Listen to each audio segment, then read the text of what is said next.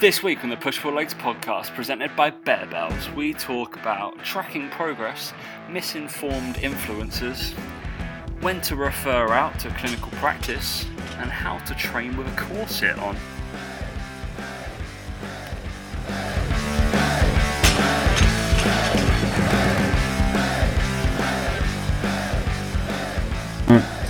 Three, two, one. Remember, when your body is hungry, it wants nutrients, not calories. Hey guys, welcome to the Push Pull Legs podcast with myself, Dan Meek. And me, Tom Hall. Scanner bud. Yeah, interesting that little quote I found today.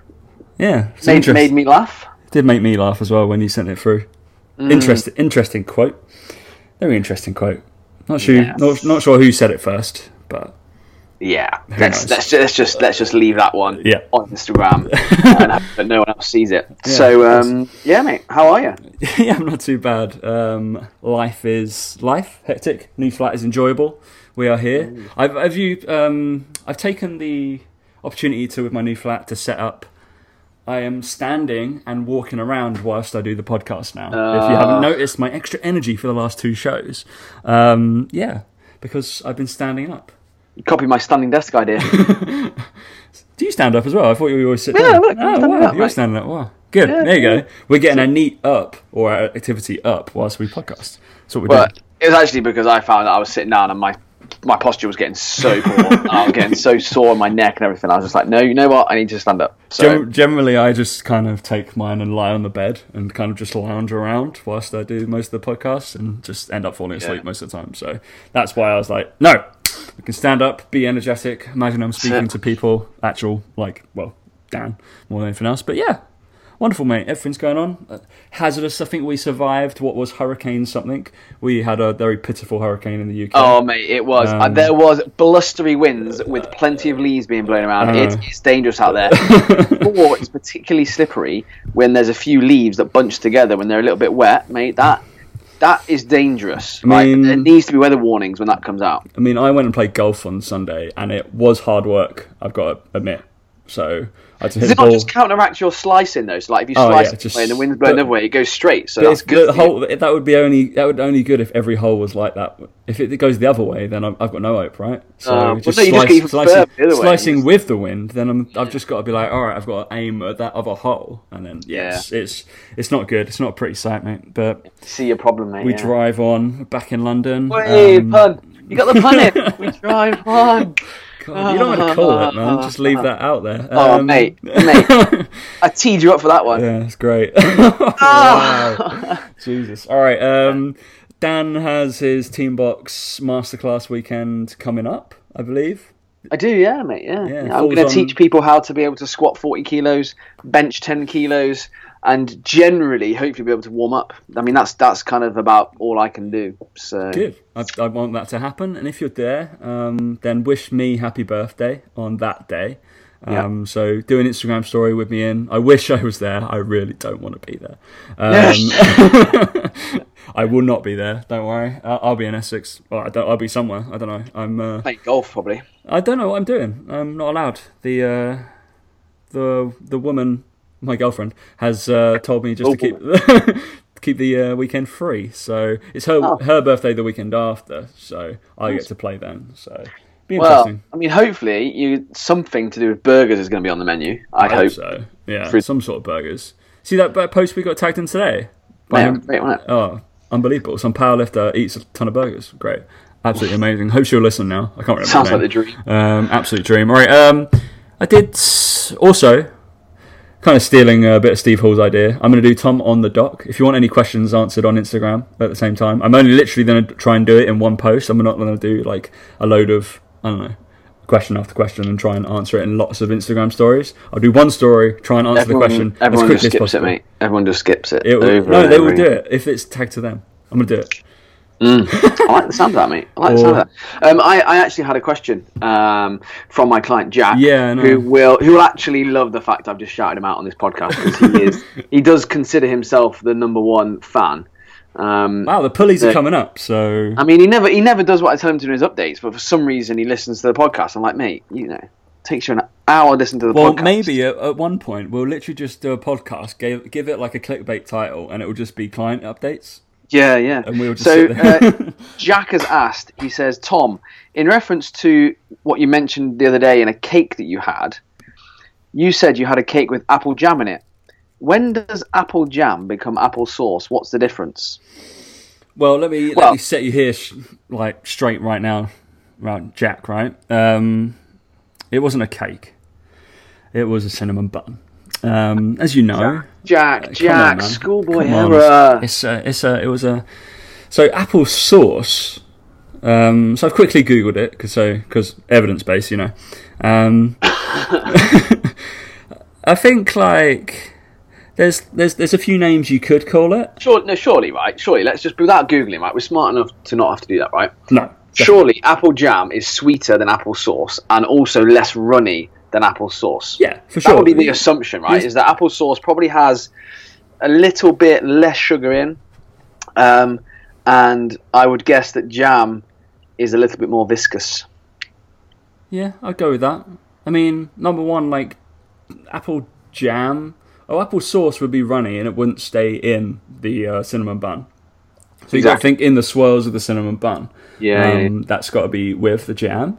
So jam would stay in there, but it's got to be spread pretty well. It'd be more like like an apple preserve or something like that. Or well, okay. What's the difference between a preserve and a jam? I don't know. Maybe preserves. We got more preservatives. I literally have no idea. Confused by this because it's like jam, conserve, and preserve. Like they're the three. And I'm like, when I go into Waitrose, it's all full of conserve, so I just assume that's posher. Posher, right? All right, good. Fruit. It must have more fruit than sugar or something like that in it. Then what's a marmalade? I'm not a huge fan of marmalade because that's real bitter. Bitter, but yeah, what is a marmalade? Because I saw someone the other day who had orange jam, but that's marmalade. So we got preserve, conserve, jam, marmalade. Then we got like the Americans have got like jelly, which is our jam. No, we're not talking about Americans. But jelly, and then we've also got curd, which is obviously a bit different because it's got like egg in it, right? I assume that's the egg yolk in it, but. And then you said glaze, but glaze we just kind of say is like a topping kind of thing. Right? Yeah, that doesn't really count, but. No.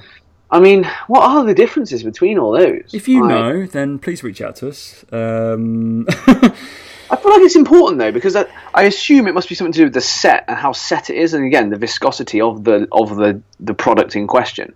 Because some jams you take them out with a knife, and jam can be a little bit runny, whereas conserve is probably more. You get out with a spoon, it would stay there as like a block.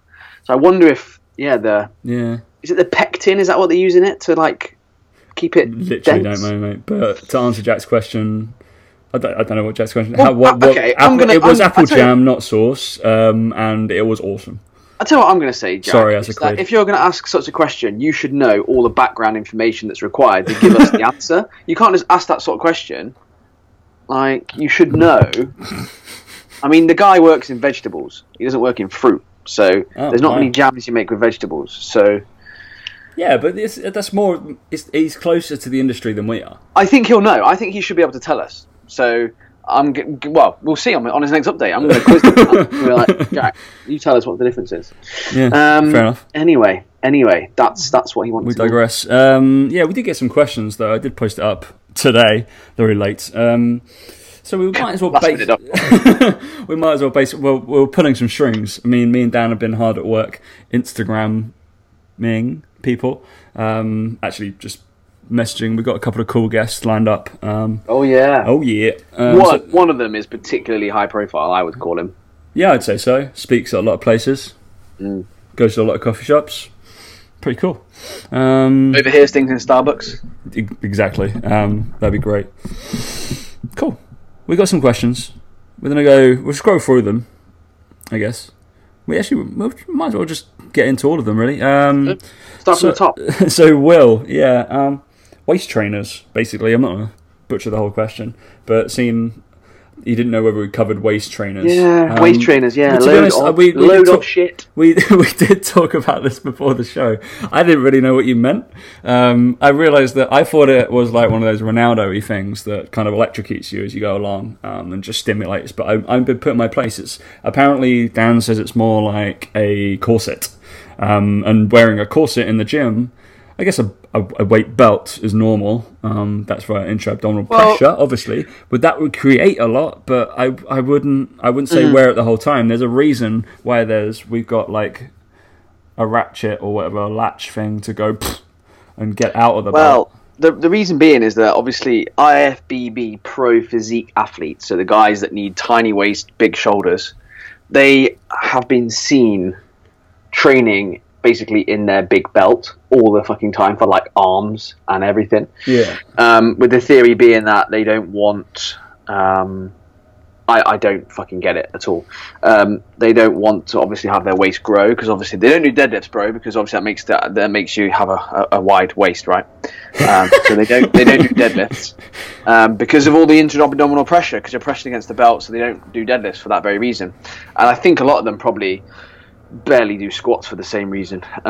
It's literally based on zero evidence, zero science, and zero fucking common sense as well, let's be honest. But if you're paid thousands of pounds to wear one and post on Instagram, you'd probably do it if you had no integrity. So people do it. They do nothing. They absolutely do nothing. They do not help. They are a waste of money and time, and quite frankly, you would look pretty ridiculous unless you were an IFBB pro.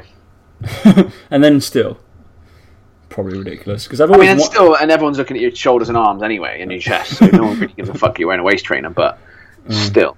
But the ironic thing, if you're wearing a waist trainer, it would create intra-abdominal pressure constantly because you will breathe and push against it. Even when you're in your bicep curls, yeah. Yeah, because you would brace. So kind of ironic if they don't want that to happen.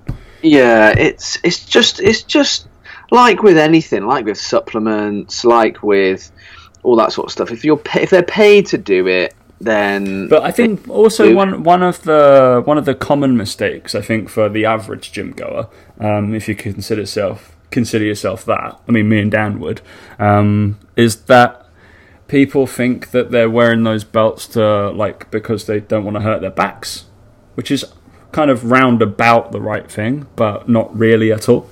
They're gonna activate something else so they don't hurt their back or don't use their back, but then if they're still gonna aid like flexion through their lumbar, so having a big old fucking hunchback, then guess what, the back's gonna light up anyway. Having a belt does not rectify it, no matter how shit your form is.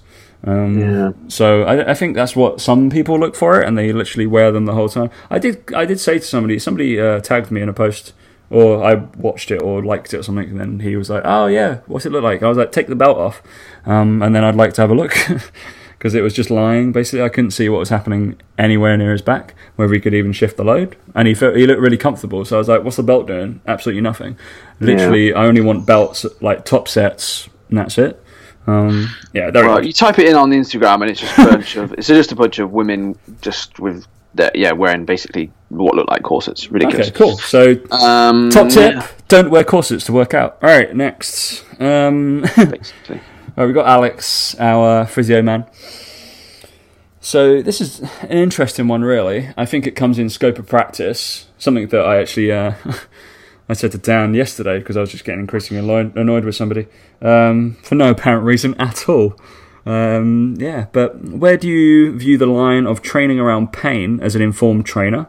I won't put what you put next. And referring out to get a clinical opinion. So bearing in mind the chap who asked this is a physiotherapist, so works in a clinic. Does he want us? I'm pretty sure he's looking for some business. I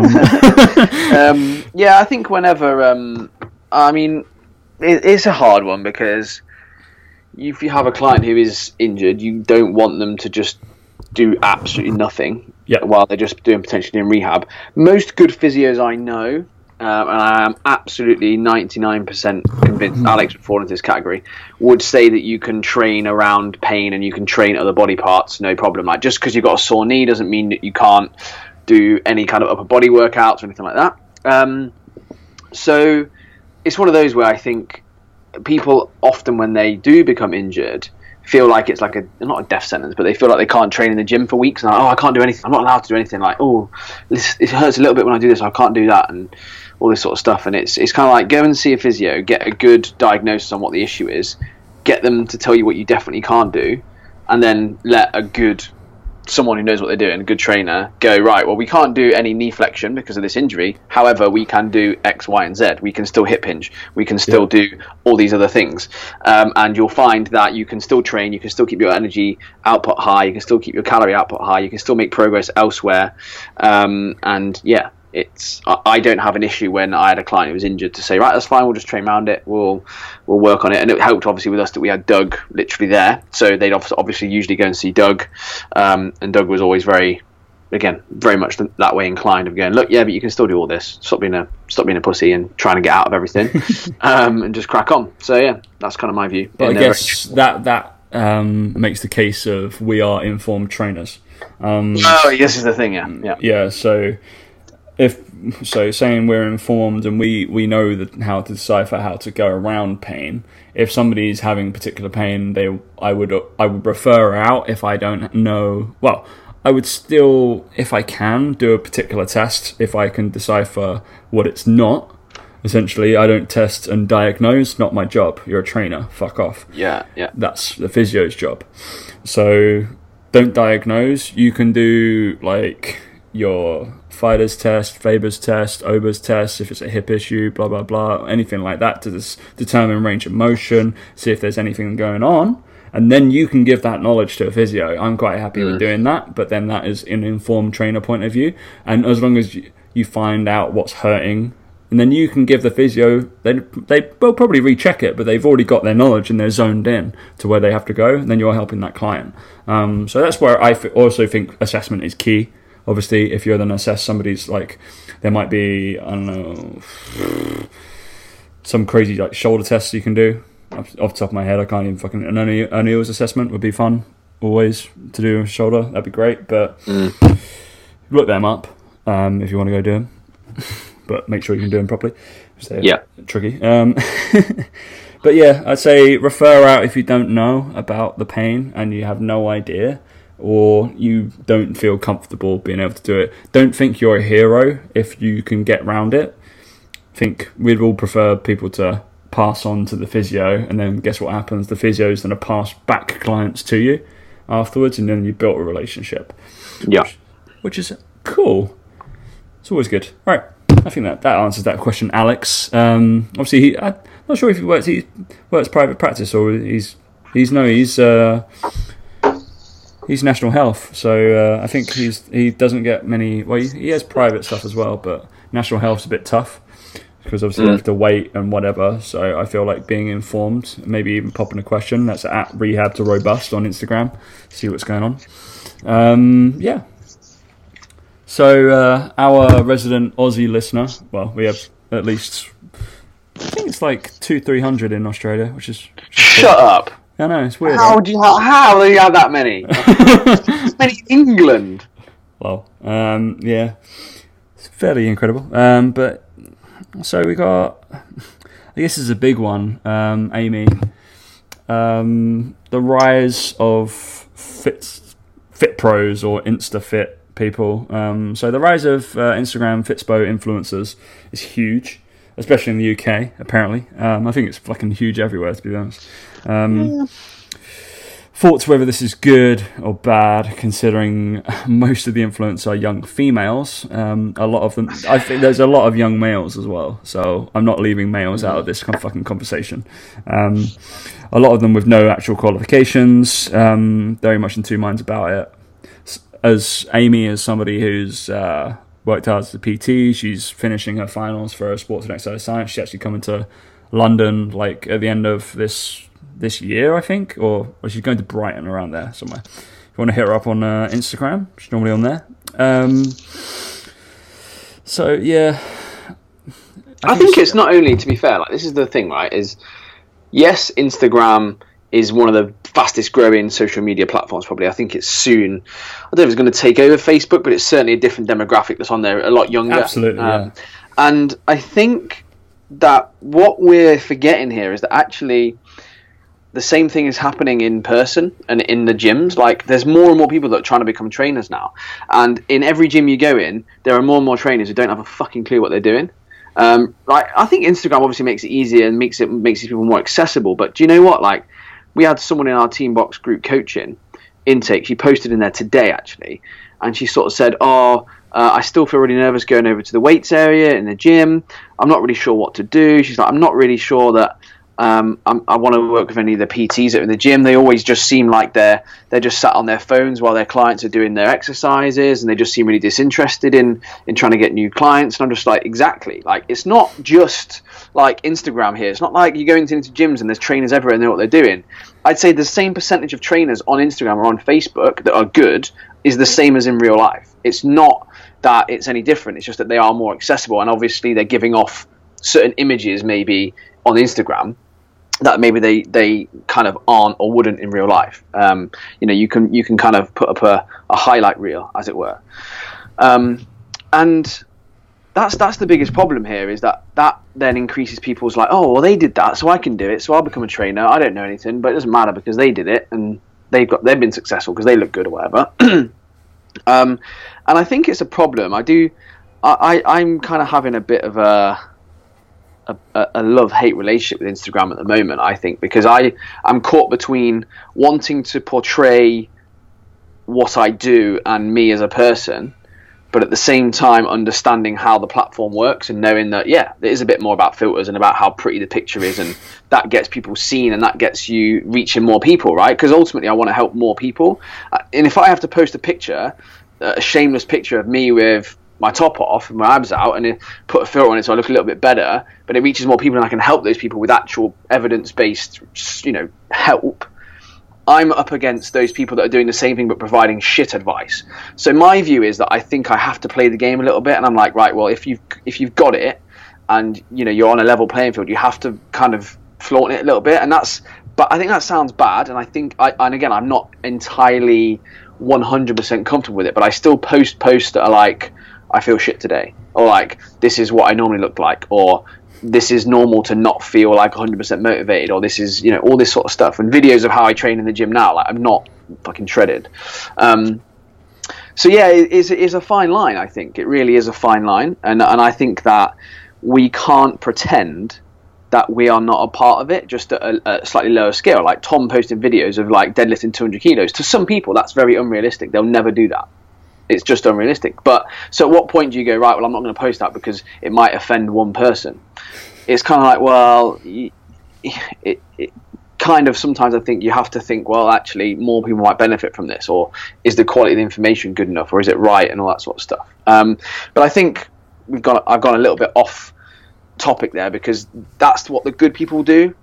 What Amy's talking about is the people on there who are like, buy this meal plan, which is chicken and broccoli every day, and you'll lose weight. And I'm like, I don't know anything I'm talking about. This is what my coach made me do, so I'm going to do it. And here's the supplements I'm selling, and here's this, and I took this tea and I lost weight. And that's probably the stuff that she's getting at more. But I just wanted to say that first. I think we have to be careful as well in ourselves and how we do things. I think we have to be incredibly careful. I think you look through mine and Dan's feeds, and it's reasonably well thought out.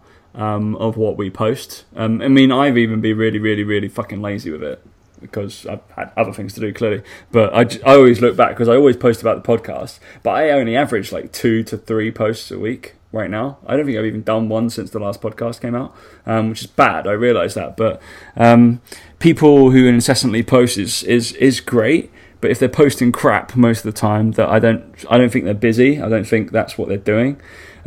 Is number one. Yeah, I think that's the thing, is like I get with it. I get frustrated because it's one of those where I think you have to think about, obviously, the content that you do put out. Yep. But I find that to get good at Instagram or to get a decent following, whatever, you have to like post every single day. And there's people telling me you should be posting twice a day to increase engagement, to increase your reach. I'm like, who the fuck's got time to sit there and write out 2 Instagram posts a day? I'm like, I barely do one, and when I do, it's just like a meme of Isabel, and I just have to write one word and I post it, and I'm like, right, that'll do. Like, and because we don't always feel incredible all the time, and like we don't always feel amazing, so we have to kind of make sure that we are real. And I'm like, there's a reason that I haven't posted my Instagram stories for the last 2 days, really, because I've been real fucking busy, and I haven't gone, oh, do you know what, I'm not 15 minutes free, I'm just going to take an Instagram story of this, and I've been in a bad mood, so actually an Instagram story of me walking to my car isn't going to be useful to anyone. What's the point? I think me doing an Instagram story of like sitting in a meeting in head office would be absolutely fantastic. I think it's like, who wants to fucking oh, I'm just drinking a no added sugar cloudy lemonade before I go on the podcast. Like, no one gives a fuck. I did Instagram my hat. No one gives a fuck. Hat straight away, blam, straight on. But about the unqualified nature of it, I think that's as well, because Amy's going through getting her degree, awesome. Like, oh, that's £2 I owe you, Dan. And then, but going through, obviously I'm a big fan of classical education, it's fine. Like, I just think it gives you the ability, even though your knowledge base might not be as, like, it's probably parallel to whatever you're coming out with if somebody's been studying, like, been in fitness and following the right people for 3 years and studying their degree, but it gives you the knowledge to be able to break down papers, academic papers, and ask why, and decipher that. That's literally worth the 3 years itself. But I guarantee the Fitspo like influencers won't be able to do that, and they won't be able to answer and basically answer why stuff is happening. That's why if any of these posts confuse you from these followers, please ask them why have you posted that, or what's going on. They should reply if they know. If they're just, this is where me and Dan have got annoyed, where we've noticed some people will be kind of just off the chain of something current, where we don't know whether they post a lot of decent things, but it always seems to be like a week or two behind everybody else has posted it. And are they just posting it because they follow a lot of people who have just posted that? It's a weird scenario. Do I think these people are this is how you get a misunderstanding of whether people are educated as well. I find it's really hard. So they can copy other people's work if they're quite intelligent about it. They can put it and just be like, oh yeah, this is what this does, and this is what this does. All right, cool. Maybe we're doing that as well. We can't. This is a Warren Hurst. But I find that hard to believe that a lot. But I can imagine, like you just said, Tom. I can imagine there's a lot of people sat there on Instagram. They see a good post and they go, oh, I'm going to write that myself straight away. In a funny way. I go on Instagram and I'm like, I don't want to spend too long on it. I'm like, fucking write this shit, get it out and done. And like, if it was similar to someone else's, it would be by chance. And it's like when we literally go in the gym with the camera with Steve and all the other lads to film like content for Facebook or for like training tips, or like me and Mike sit down and do a video. We literally have a list on our phone on our notes of like, right, what should we talk about? What should we talk about? We don't go on and be like, what's current or what's this. It just so happens that we are current, so we understand what people are thinking about, what people are asking, and we're lucky that and again, this is another thing. When you're lucky enough to actually have clients and train them, that's the biggest thing. Like, they ask you questions, and you're like, right, I'm gonna talk about that on content because they're asking the questions. So obviously they want to know that, and that's my client. That's the avatar I want to go after. They're the questions they ask. I'm gonna put out that content, and it's kind of like a recycling thing. Massively. And often you can tell when people don't have a huge amount of clients because you're like, right, well, that doesn't bear any relevance to really anyone. Like, that's just you showing off, or that's just you saying something, and like. That's what Instagram is a bit of, but I think more and more people now are going to Instagram as like a place to learn or whatever. And I think Facebook's always been that way, and Instagram is slowly getting there with it. And people are going on there to look at form videos and to be entertained and stuff. I get that, but it's really interesting how I think you can see when someone has no plan for their social media. I wouldn't say I have a plan. I wouldn't say that I sit down and I'm like, right, I have a week plan. But I'm not an idiot, and like I said, I have clients. So you can see a general trend and go, right, well, they've obviously asked, someone might have asked about this, or we've had a question about this. And likewise, when we have group coaching, we've got, over 50 people in a group asking questions. And again, they're at a little bit more of a basic level than our one-to-one clients. So they ask very different questions. So it's like, right, well, if you want to make it a little more basic, these are the questions we get asked. And I just think sometimes people make infographics for the sake of making infographics. I look at an infographic and I'm like, that's not important. That is the most unimportant thing I've ever seen in my life. But because it looks pretty on a picture, I put an infographic about it, and they put text to go with it, and I'm like, mate, that is bullshit.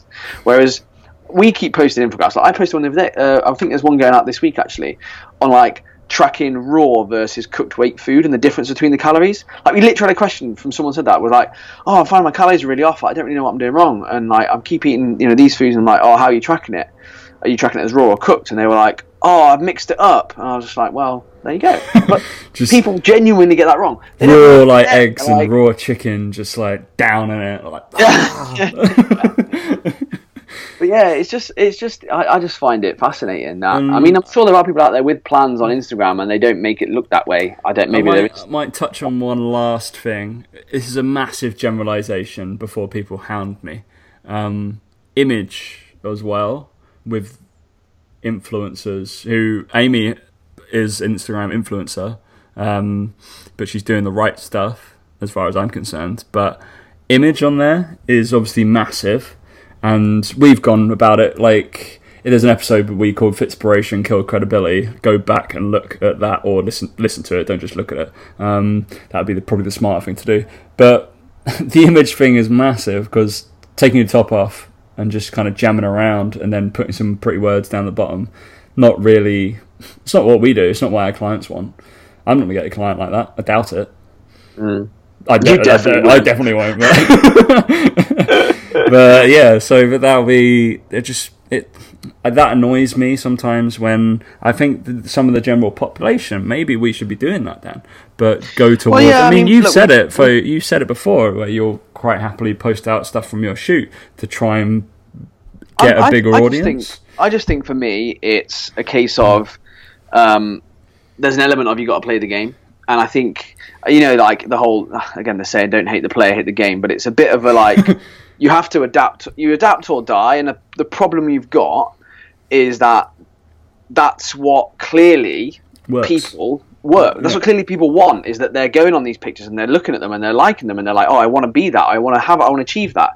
I'd rather someone looked at my picture and they were inspired to look like that or want to look like that, and I could then take them through the process and go, actually, do you know what? It takes 2 years. It's going to require this much training, this much diet. It's going to require this much this much consistency. Not someone who goes, yeah, buy this 12-week plan, take all these supplements, give me £1,000 and it's done.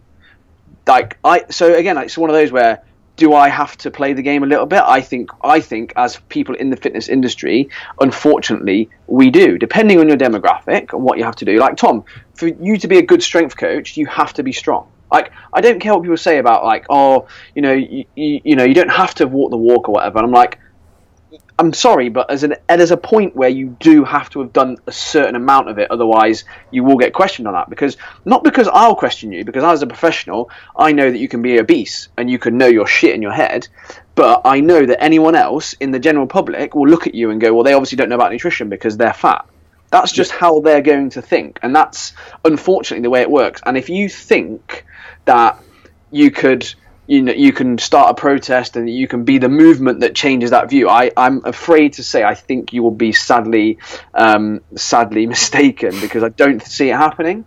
The general public, unfortunately, are fickle, and I think that you have to play the game a little bit with what you do, and I think that's okay as long as you're upfront and honest with people. When they see that picture, they go, "Oh, I've never put a picture up and go get abs in 6 weeks like Men's Health do. Men's Health get these abs in 6 weeks. Fucking bullshit."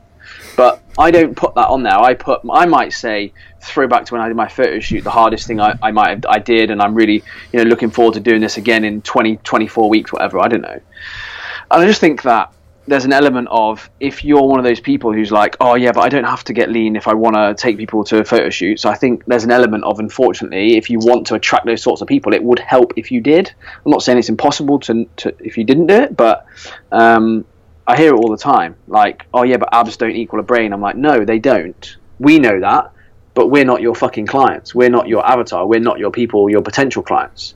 You need to go and ask them what they think. And if you go and ask them what they think abs equals brains. So there's an element of, you just have to, unfortunately, play the game. And as much as I hate to say it, believe me, I'd rather that I didn't have to maybe diet, or I didn't have to practice what I preach as much as I do. but I not only do I enjoy it, and I do love it, and it has been a great journey of change and improvement. But I feel that it's made me a better coach as well, having gone through it. Much like Tom will have struggled to gain strength on certain lifts and have sticking points and weaknesses where he's had to go through long training cycles. He's not turning around to people and going, "Oh, it's easy. You just got to buy my 12-week strength plan for $1,000 and I'll sort you out." It's that's for $1,000. Fuck, I'm underselling everything. Jeez. Yeah, that's the thing, right? It's the message that you're selling with it. That's the issue. Yeah. And yeah, I think there was kind of it's a really interesting topic, and unfortunately, you can talk about it for hours and hours. But I think that the bottom line and the unfortunate reality is that unfortunately it matters. There was a second part to that question as well. Oh, bloody hell! Really, because we kind of talk about the image and releasing stuff on Instagram, and she's saying that not even having the experience level or like education level, not to about like release anything. I guess that's like 12-week plan, education, or anything like that to help people.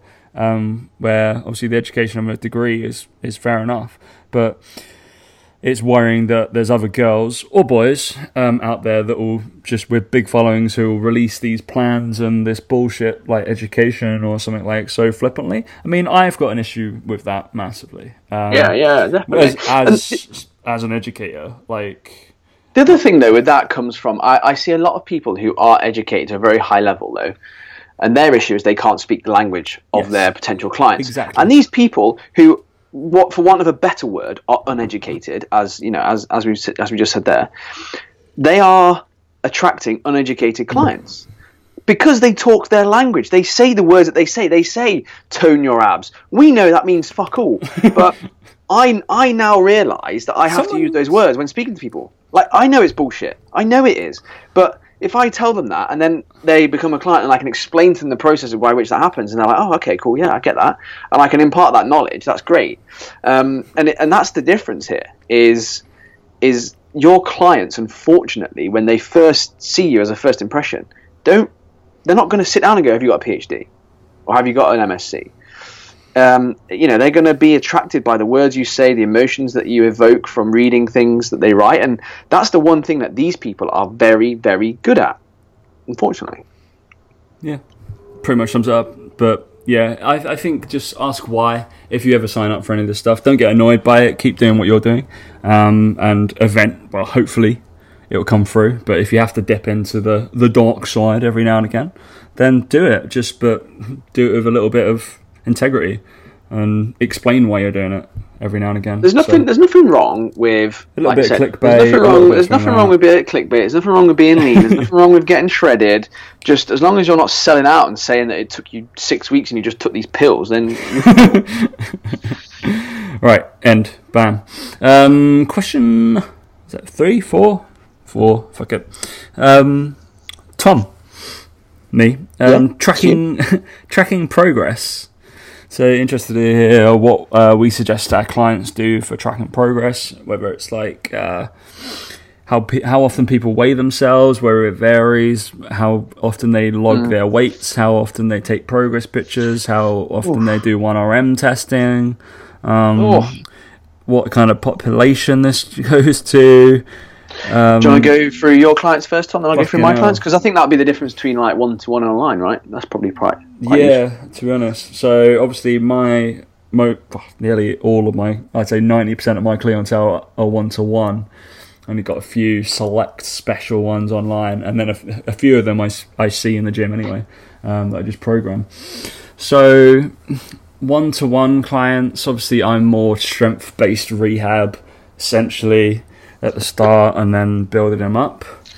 If it's a weight loss, you mean slash texting on your phone while they're exercising? Oh, absolutely, yeah. Yeah, of course. Just checking you're doing that. Just texting, playing games, anything like that. You still playing that stupid game? What's it called? Clash of Clans. Clash of Clans, is that the stupid one? Not so much. No, haven't been on it for a few weeks. Oh. Sorry to disappoint you, Dan. Dan's still got his clan, obviously, and he's just wondering where I play. Mate, I never even played that game. setting. Yeah, I like little games. It's very wonderful. I also play like Scrabble on my phone. Is that sad? I like doing that. That's extreme. Yeah, it's extremely sad. But if there's probably like the numbers game of Countdown, I quite happily play that. I might download that. Fuck it. That's how sad I am, guys. There's nothing much. What other games can I do on my commute, basically, apart from listen to podcasts? I like listen to podcasts and playing games. Blam. That's my life. Right, tracking progress. Yeah, 1-to-1. So yeah, I have obviously my session plans. I track their weights for their key lifts. I can't emphasize that enough. I do not, lazy I know, I do not track 1-to-1 clients' weights for every single lift. I have a maybe 2 to 3 primary exercises. If I'm seeing that client 2 to 3 times a week, each session will have a primary, secondary. That's 2 to 6 probably exercises that I'm tracking meticulously. From that, don't really care. I know their rep ranges. It's usually an auto-regulation. I know what load they lifted, but I'm not going to be too concerned if it doesn't progress. I'm going to be looking at the primary stuff because that's the stuff that I'm eliciting a stimulus to change, because that's what I've designed the program around. Clearly, if that's my primary exercise or any of those do, or my primary mobility movement and my primary fascial release, anything like that, my overall goal, that will be riding. And if the overall goal was to lose weight, then guess what they're doing? They're stepping on the scale every single time they see me at the start of the session. Don't care. They're probably going to see me at the same time most days because that's how my clients work. So I'm going to get a pretty accurate reading of what they're doing each day because they're probably not, they're creatures of habit. They'll do it every single time. So I will step on the scale every single time. And in my diary, on my phone, I literally just write their weight next to it. Next to their name. Madness, I know. It's crazy. I don't write it straight on a spreadsheet. I just put it in the diary. And so I can be like, right, you've got to have a spreadsheet, mate. I've got a spreadsheet, yeah, but I can just quickly on that, so I'm not on the spreadsheet just typing things down all the time. But yeah, straight on that. So log weights, I do it. 1RM testing. I don't 1RM test my 1-to-1 clients because of the demographic that I have. I have 5 and 3RM'd them before, and I'm talking like 15%. Who have got to that stage, and then I'm talking like 1 or 2 lifts. I probably 3RM'd a deadlift, 3RM'd a pull-up, and a bench press ever. Don't really. None of my clients are powerlifters. Don't really need to do it, so it's all rehab. Yeah, or they get to that stage where they don't really care. So, but I do have some guys that want to reach that kind of level, obviously online. And I will 1RM or I will do an AMRAP test at least every 3 months, every quarter. There will be an AMRAP test of something. So I know where they're at. Otherwise, I'm just kind of pissing into the wind and don't know where they're going. If they're not, because I want them to be able to even increase strength, even if they're on hypertrophy, which a couple of my guys are. Yeah, I'm gonna see whether their lifts are going up for sure. Absolutely. So I will. I'm not saying 1RM because I think that's stupid because you have to build up to that. There's no point in doing that peaking. You have to fucking peak for it as well. So that takes your training program a little bit more specified. It's annoying. Yeah. And you get injured by it far too easily. So there's no point. Just do it like a 5RM test, 10RM test. I realise the numbers are going to be a bit skewed, but you'd rather that than your client cancel on you because you just fucked them up and injured them. Basically. And yeah, progress pictures. Hypertrophy, my guys are on every month right now because yeah, I do every month. Don't really like looking at them all the time, so yeah. I go with so when I'm tracking training, I just kind of use overall volume load. Mainly the ones I look at for all the compound lifts, like any isolation I don't really stress too much about. But disclaimer, on my online clients, I have a full spreadsheet and all their numbers are tracked. Yeah. For that, the online clients are that. It's just the 1-to-1s. I do it all. Yeah. So yeah, I track training volume over the course of a 12-week training cycle, split up into the 3 mesocycles, and based on their goal, they usually increase the volume load over each of those cycles. And I would use predicted 1 rep maxes. So I would do what Tom said. I probably would go, based on their strength numbers. If they're doing AMRAP sets, a lot of them do, 5-3-1. So they do AMRAPs. So based off of those numbers, and if they're improving over the 12 weeks, I can then look at their new one, predicted 1RM. Because again, I don't want them doing a 1RM on their own, because that's just stupid. Even with a trainer with you, it's stupid, as Tom said. So use predicted rep maxes. And with the volume load, obviously that's a great indicator of how someone's progressing in terms of their overall training. So just because they don't improve in their back squat 1 week does not mean they haven't improved on their leg press or their Bulgarian split squat, whatever it is. So that's kind of how we track training. In terms of the nutrition or their physique and how it changes, progress pictures are required either every month for if you're gaining muscle, every 2 weeks if you're on fat loss, every week if you're on a photo shoot or prep. That's just what I stick to. I think some of the coaches do it every week still, whatever, regardless, but I've just found that works for my clients. Girth measurements as well of key areas based on their goals. So that includes arms, chest, waist, hips, and legs or thighs. Daily weighing in for people who are on fat loss or photo shoot prep. Daily weigh-in if possible for people on muscle gain, but it's a bit less important. It's more about the trend over time alongside the pictures and the girth measurements. So just depending on their goal, the hierarchy of what you look at first would change basically. So if someone's looking for muscle gain, I'd focus a lot more on their volume load and their training and their adequate calorie intake rather necessarily than their body weight or anything like that. And then every month look at those girth measurements alongside the pictures. Whereas if someone was on about fat loss, I'd be looking at their pictures first, because that ultimately is what they're looking for, is the pictures to be changing. Then you start looking at the weight and the calories, and then the training aspect there would be making sure that they're maintaining volume load as much as possible. They still might see decreases over time, but the focus kind of shifts, and that's it really. That's it. Yeah. It sounds a lot, but actually when you're in the flow of it doesn't take a lot of time. Because I think you just do it naturally, right? We've both got our mechanisms. We've both got our toolbox in place that we use Excel spreadsheets for some stuff. In person, I'm not as kind of bodybuildery and I know set out and powerlifting strength training as maybe Dan writes. So I have like athletic programs that are very different. So because they're all athletes, mate. Every single one of my clients. But yeah, it's very hard for an online guy. I'm not going to teach them be able to take impact and do very weird little like box jumps and depth jumps and reactive skills. It's quite tough. Obviously with rehab you can do that, but you need to see them one-on-one, and it's very hard to track with that kind of stuff, because I can be like, all right, there was slightly less inversion happening. All right, cool. How do I really write that down? I literally write clinical notes instead. So that's an interesting way of tracking, or it can just be anything more obvious. I don't think so. Like volume overload, if you track that every 4 weeks, if that, like, you'll be fine just on your primary, secondary movements, and the ones you want to gain, essentially, whatever your focus is, track those, and you'll probably be a half decent coach. Yep. Pretty much. Right. I think that's come to the end of the Facebook questions. Yeah, that's not bad for a little post. Lovely, Daniel. Was there anything you wanted to talk about? I know we got a little bit of stupid things that we'll just chat about very briefly. Just nice, quick, stupid things, and then we're done, mate.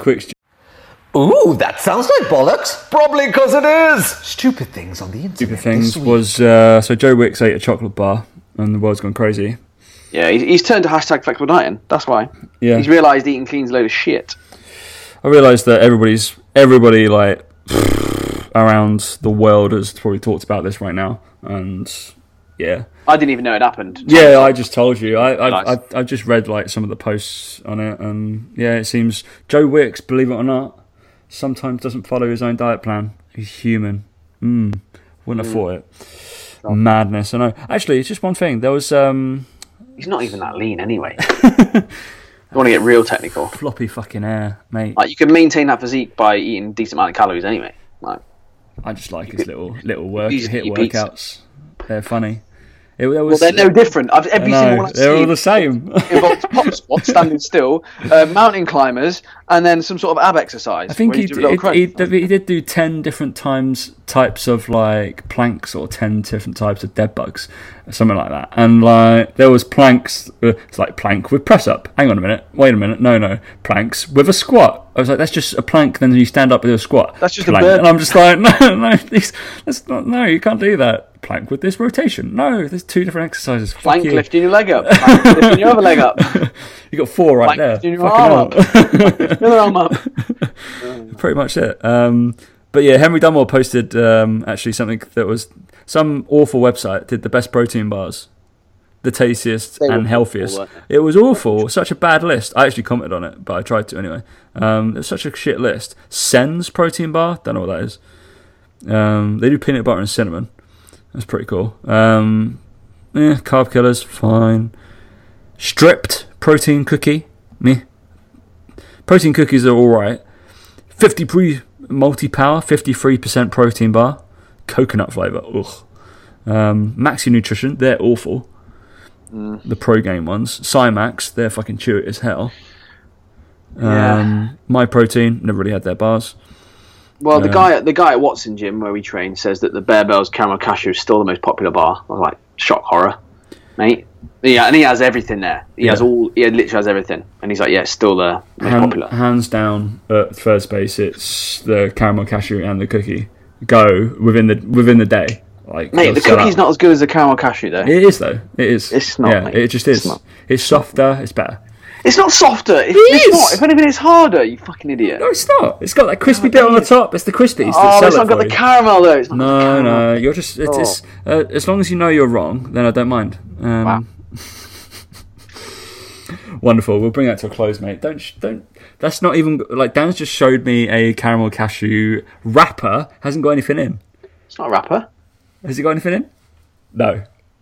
It's definitely not. He's being very careful about how he holds it in front of him. Basically, does that for Instagram posts. Peek behind the curtain. Dan has an empty Bear Bells bar wrapper. The cookies and cream one. I need to buy it. I need to buy some more of them. Yeah, too good. Send some. The problem is when I buy a box of them though, they get eaten within about 6 days. I have 2 a day, and I'm like, oh. Yeah, it's poor, isn't it? Oh, well. Yeah, they're literally too nice. All right, that ends this show, dude. I guess we spouted about anything. Don't need to talk about anything real serious. Obviously, Dan's got his little workshop thing that he's doing down in Bath. You know, if you're not doing anything on Sunday, and I realise it is short notice, being Wednesday, but if you want, come down to the workshop and come train and learn and have a good time. Yeah. Obviously, go follow us both on Instagram if you want to see some people not taking off their t-shirts, which is great. I mean, it's outstanding. More Instagram stories are always happening. Dan's Izza memes are just there for themselves, so all good. They're always pretty good. Always pretty good, right? So thanks for listening, guys. We'll catch you next week. See you later.